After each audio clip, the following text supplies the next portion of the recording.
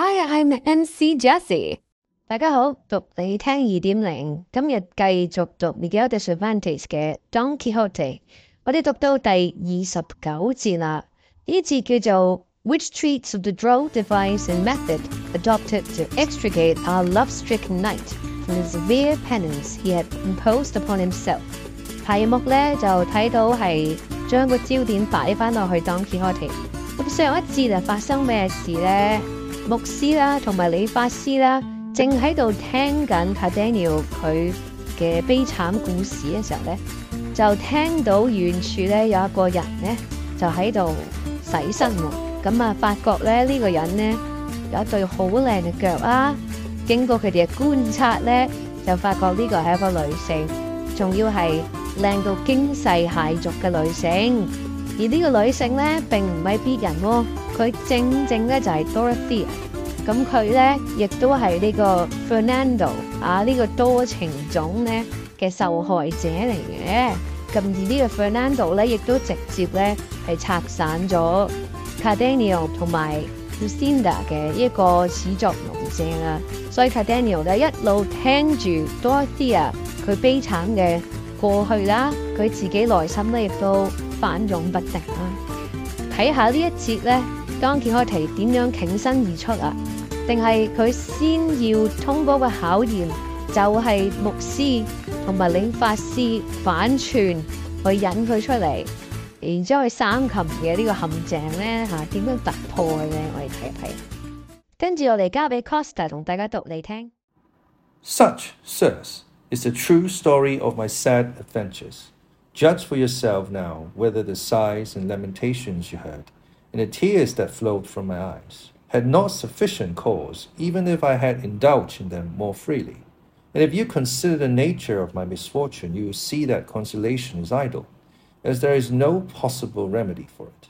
All I ask of you is, what you may easily and reasonably do, to show me where I may pass my life unharassed by the fear and dread of discovery by those who are in search of me. For though the great love my parents spare me makes me feel sure of being kindly received by them, so great is my feeling of shame at the mere thought that I cannot present myself before them as they expect, that I had rather banish myself from their sight forever than look them in the face with the reflection that they beheld mine, stripped of that purity they had a right to expect in me. With these words she became silent, and the colour that overspread her face showed plainly the pain and shame she was suffering at heart. In theirs, listeners felt as much pity as wonder at her misfortunes. But as the curate was just about to offer her some consolation and advice, Cardenio forestalled him, saying, So then, Signora, you are the fair Dorothea, the only daughter of the rich Clinado? Dorothea was astonished at hearing her father's name, and at the miserable appearance of him who mentioned it, for it has been already said how wretchedly clad Cardenio was. So she said to him, And who may you be, brother, who seem to know my father's name so well? For so far, if I remember rightly, I have not mentioned it in the whole story of my misfortunes. I am that unhappy being, Senora, replied Cardenio, whom, as you have said, Lucinda declared to be her husband. I am the unfortunate Cardenio, whom the wrongdoing of him who has brought you to your present condition has reduced to the state you see me in, bare, ragged, bereft of all human comfort, and what is worse, of reason, for I only possess it when heaven is pleased for some short space to restore it to me.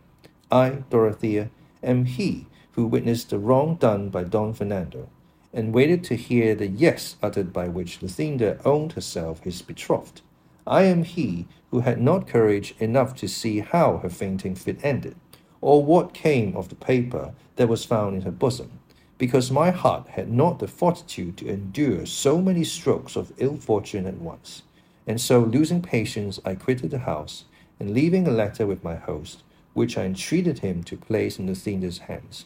I betook myself to these solitudes, resolved to end here the life I hated as if it were my mortal enemy. But fate would not rid me of it, contenting itself with robbing me of my reason, perhaps to preserve me for the good fortune I have had in meeting you. For if that which you have just told us be true, as I believe it to be, It may be that heaven has yet in store for both of us a happier termination to our misfortunes than we look for,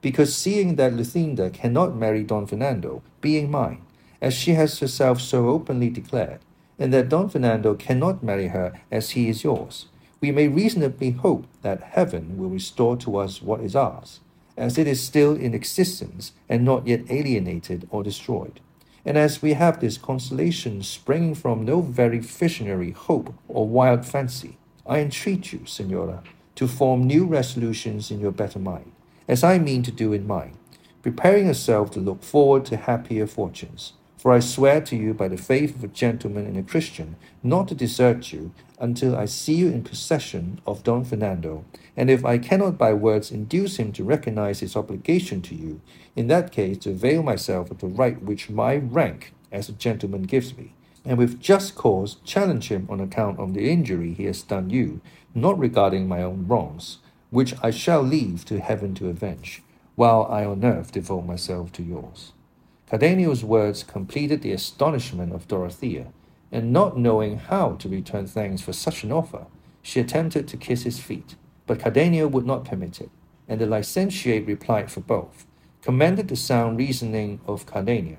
and lastly begged, advised, and urged them to come with him to his village, where they might furnish themselves with what they needed, and take measures to discover Don Fernando or restore Dorothea to her parents, or do what seemed to them most advisable.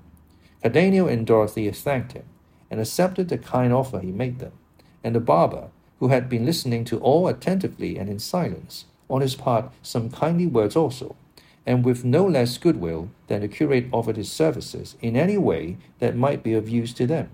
He also explained to them in a few words the object that had brought them there, and the strange nature of Don Quixote's madness, and how they were waiting for his squire, who had gone in search of him. Like the recollection of a dream, the quarrel he had had with Don Quixote came back to Cardenio's memory, and he described it to the others, but he was unable to say what the dispute was about.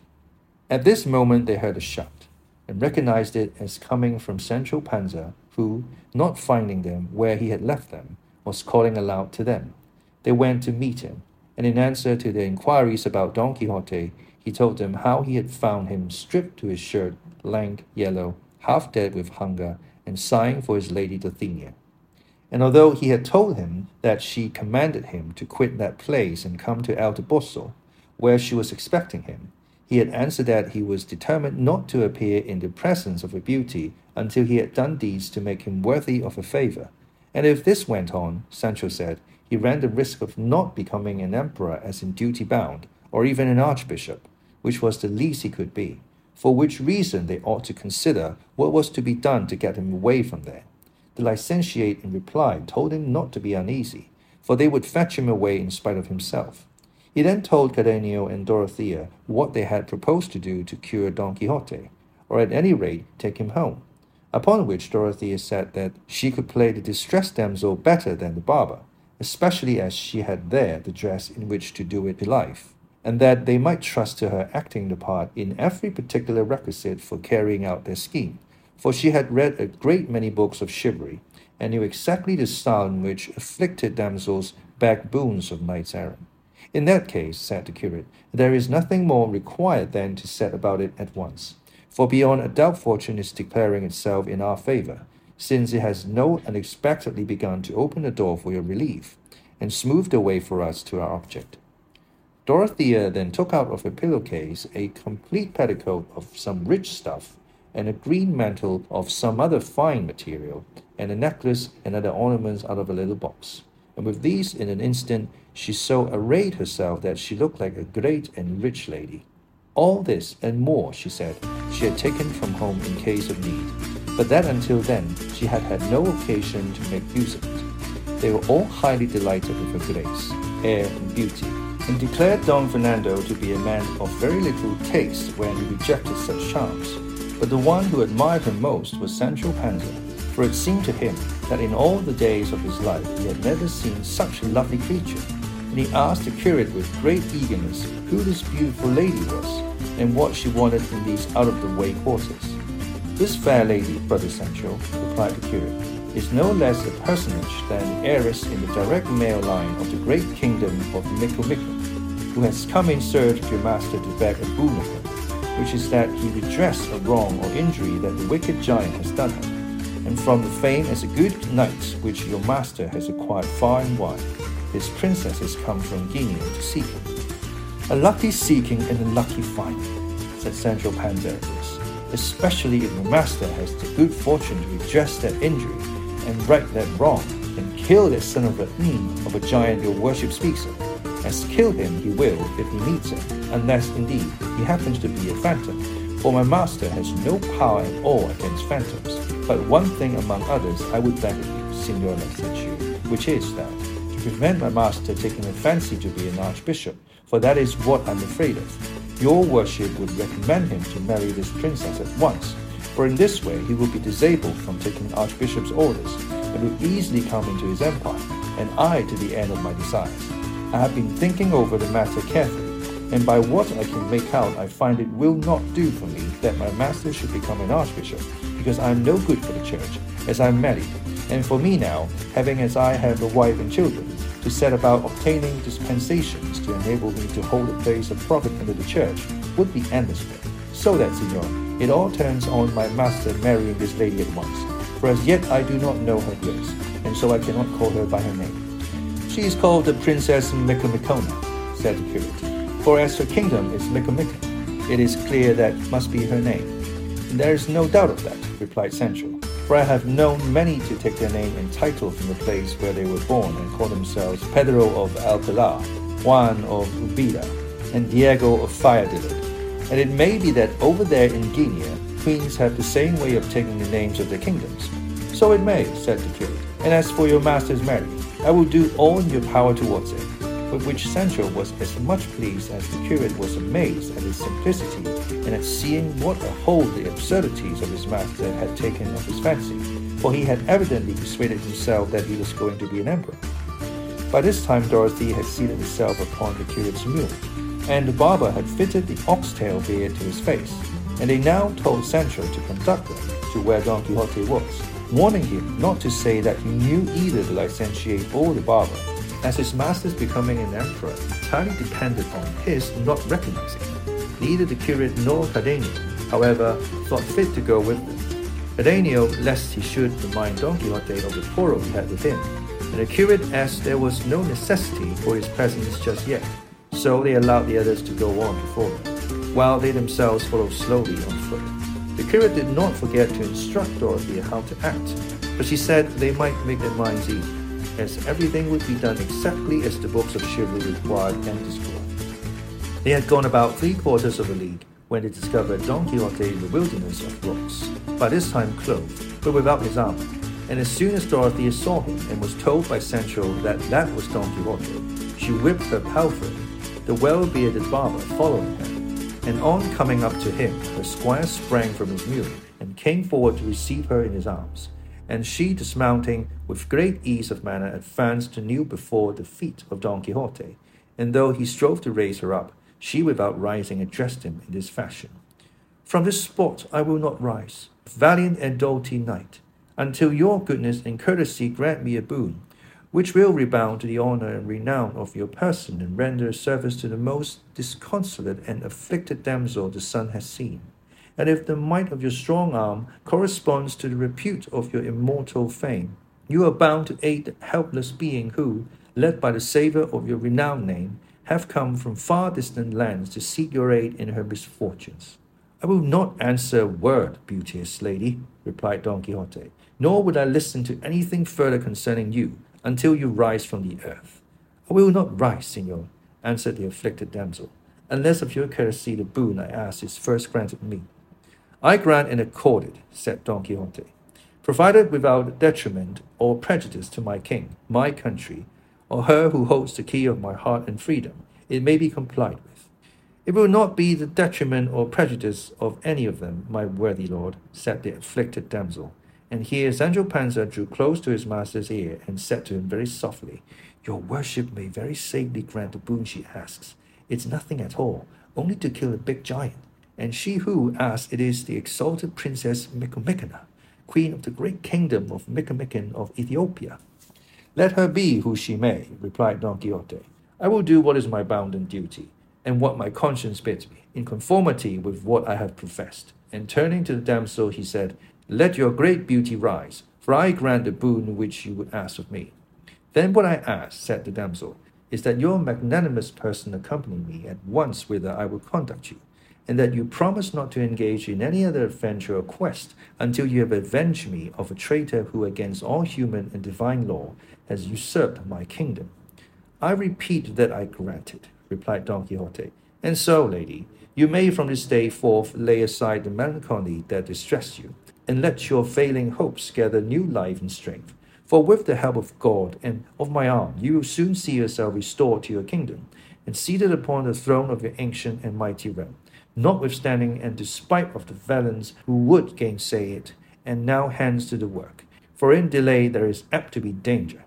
The distressed damsel strove with much pertinacity to kiss his hands, but Don Quixote, who was in all things a polished and courteous knight, would by no means allow it, but made her rise and embraced her with great courtesy and politeness, and ordered Sancho to look to Rocinante's girths, and to arm him without a moment's delay. Sancho took down the armor, which was hung up on a tree like a trophy, and having seen to the girths, armed his master in a trice, who as soon as he found himself in his armor exclaimed, Let us be gone in the name of God to bring aid to this great lady. The barber was all this time on his knees at great pains to hide his laughter and not let his beard fall, for had it fallen, maybe their fine scheme would have come to nothing. But now seeing the boon granted, and the promptitude with which Don Quixote prepared to set out in compliance with it, he rose and took his lady's hand. Between them they placed her upon the mule. Don Quixote then mounted Rocinante, and the barber settled himself on his beast, Sancho being left to go on foot, which made him feel anew the loss of his dapple, finding the want of him now. But he bore all with cheerfulness, being persuaded that his master had now fairly started and was just on the point of becoming an emperor, for he felt no doubt at all that he would marry this princess, and be king of Micomicon at least. The only thing that troubled him was the reflection that his kingdom was in the hand of the blacks, and that the people they would give him for vassals would be all black. But for this he soon found a remedy in his fancy, and said he to himself,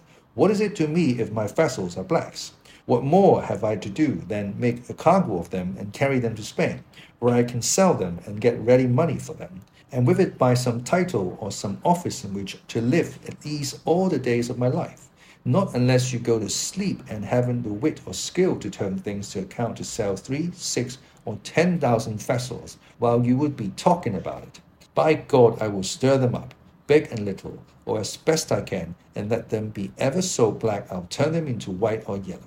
Come, come, what a fool I am. And so he jogged on, so occupied with his thoughts and easy in his mind that he forgot all about the hardship of traveling on foot. Cardenio and the curate were watching all this from among some bushes, not knowing how to join company with the others. But the curate, who was very fertile in devices, soon hit upon a way of effecting their purpose, and with a pair of scissors he had in a case he quickly cut off Cardenio's beard, and putting on him a grey jerkin of his own, he gave him a black cloak, leaving himself in his breeches and doublet, while Cardenio's appearance was so different from what it had been that he would not have known himself had he seen himself in the mirror. Having effected this, although the others had gone on ahead while they were disguising themselves, they easily came out on the high road before them, for the brambles and awkward places they encountered did not allow those on horseback to go as fast as those on foot. They then posted themselves on the level ground at the outlet of the Sierra, and as soon as Don Quixote and his companions emerged from it, the curate began to examine him very deliberately, as though he was striving to recognize him.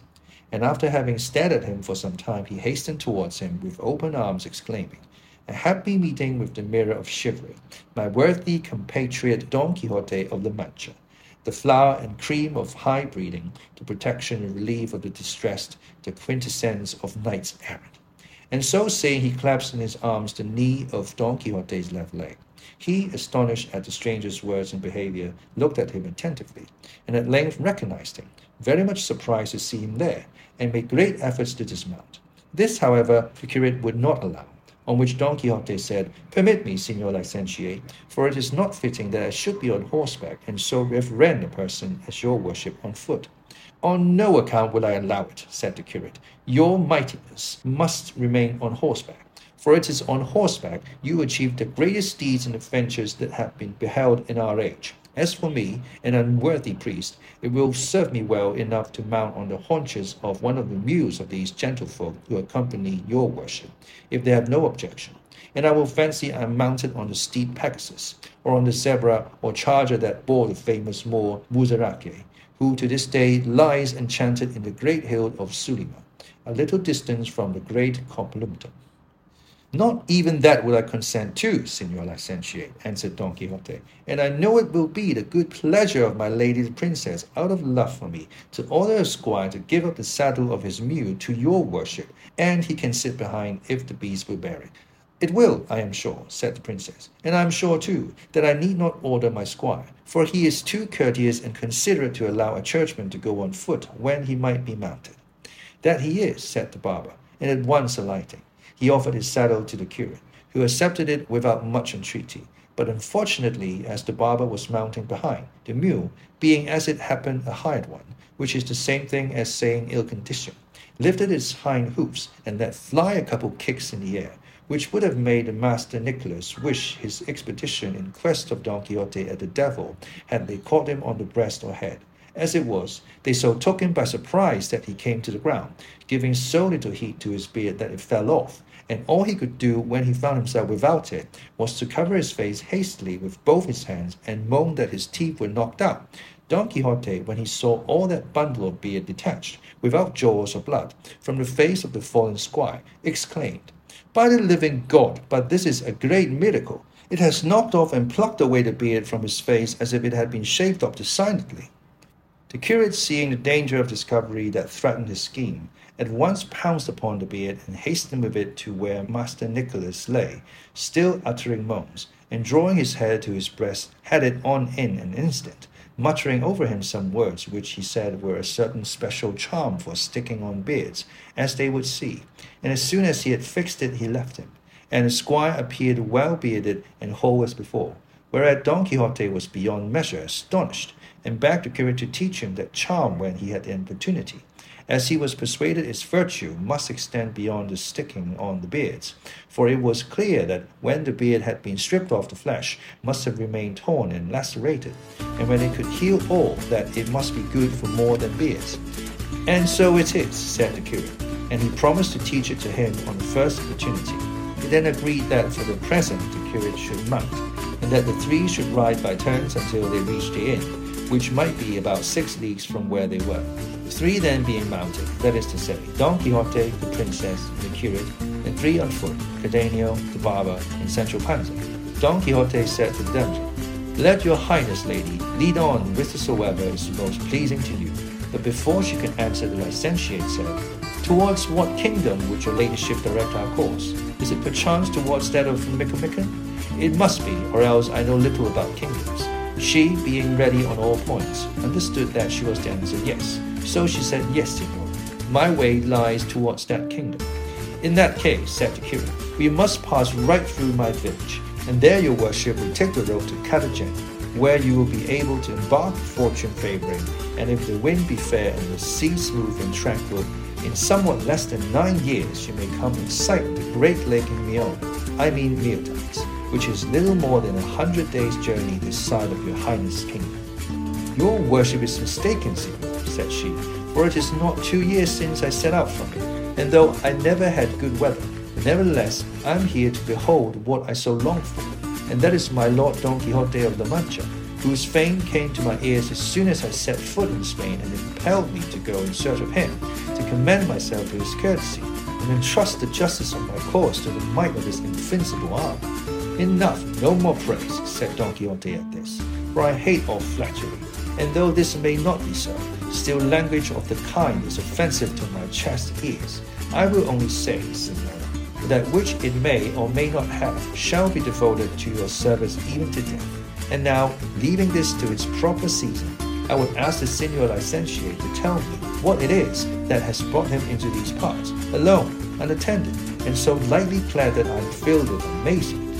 I will answer that briefly, replied the curate. You must know then, Signor Don Quixote, that Master Nicholas, our friend and barber, and I were going to Seville to receive some money that a relative of mine who went to the Indies many years ago had sent me. And not such a small sum, but that it was over 60,000 pieces of 8 full weight, which is something. And passing by this place yesterday, we were attacked by 4 footpads, who stripped us even to our beards. And then they stripped off so that the barber found it necessary to put on a false one. And even this young man here, pointing to Cardenio, they completely transformed. But the best of it is, the story goes in the neighborhood that those who attacked us belonged to a number of galley slaves who, they say, were set free almost on the very same spot by a man of such valor that, in spite of the commissary and of the guards, he released the whole of them. And beyond all doubt, he must have been out of his senses, or he must be as great a scoundrel as they, or some man without heart or conscience to let the wolf loose among the sheep, the fox among the hens, the fly among the mud. He has defrauded justice, and opposed his king and lawful master, for he opposed his just commands. He has, I say, robbed the galleys of their feet, stirred up the holy brotherhood, which for many years past has been quiet, and, lastly, has done a deed by which his soul may be lost without any gain to his body. Sancho had told the curate and the barber of the adventure of the galley slaves, which, so much to his glory, his master had achieved, and hence the curate, in alluding to it, made the most of it to see what would be said or done by Don Quixote, who changed colour at every word, not daring to say that it was he who had been the liberator of those worthy people. These then, said the curate, were they who robbed us, and God in his mercy pardoned him, who would not let them go to the punishment they deserved. 唔該晒 Costa。好，呢一節完啦，轉眼間就揾到 Don Quixote 啦，而呢場英雄救美嘅戲呢，就由 Dorothea 呢自薦做呢個 damsel in distress， 假冒身份話自己係一個非洲公主，就受奸人所害。個詳情其實冇講清楚嘅，佢只係不停咁樣呢誇獎 Don Quixote， 就話佢享負盛名，呢件事呢，就一定要佢出手相助。就冇講清楚啊，只係叫佢咧去擊殺呢個巨人嘅啫。咁究竟發生咩事其實係唔知嘅。咁但係Don Quixote當然係見到對方係美女啦，騎士精神咧又再一次發作啦。二話不說咧就踏上旅程。咁旅程開始冇耐咧就牧師啦同 Cardenio 又歸隊啦。轉眼間咧亦都將個路程又帶翻去牧師嘅村莊，其實就欺騙Don Quixote啦嚇。講咧就係話翻去呢個非洲國家嘅路上。好，我哋睇下呢一節有啲咩字，同大家分享。題目有寫呢個字 droll D-R-O-L-L droll device。droll 係一個形容詞嚟嘅，佢意思就係 curious or unusual in a way that provokes dry amusement， 滑稽嘅，可笑嘅。咁呢個字就形容佢哋反串啦嚇，想扮女人去人啊Don Quixote去英雄救美啊，一個 droll device 啦嚇，男人扮女人啊，滑稽可笑。promptitude P-R-O-M-P-T 就係 prompt 啊 promptitude 名詞嚟嘅 ，the quality of acting quickly and without delay 迅速啊敏捷，都係形容Don Quixote好迅速咁樣 in promptitude 就去答應 Dorothea， 答應去上路啦。Decidedly D-E-S-I-G-N-E-D-L-Y design 設計啦 decidedly 就係一個副詞嚟嘅比較少同大家分享。意思即係 deliberately in order to produce a specific effect， 形容動作嘅一個故意嘅設計。好，今日嚟到呢度，下一節讓大家讀嚟聽，拜拜。If you like this video, make sure to comment, like, share and subscribe to Costa. See you next Friday.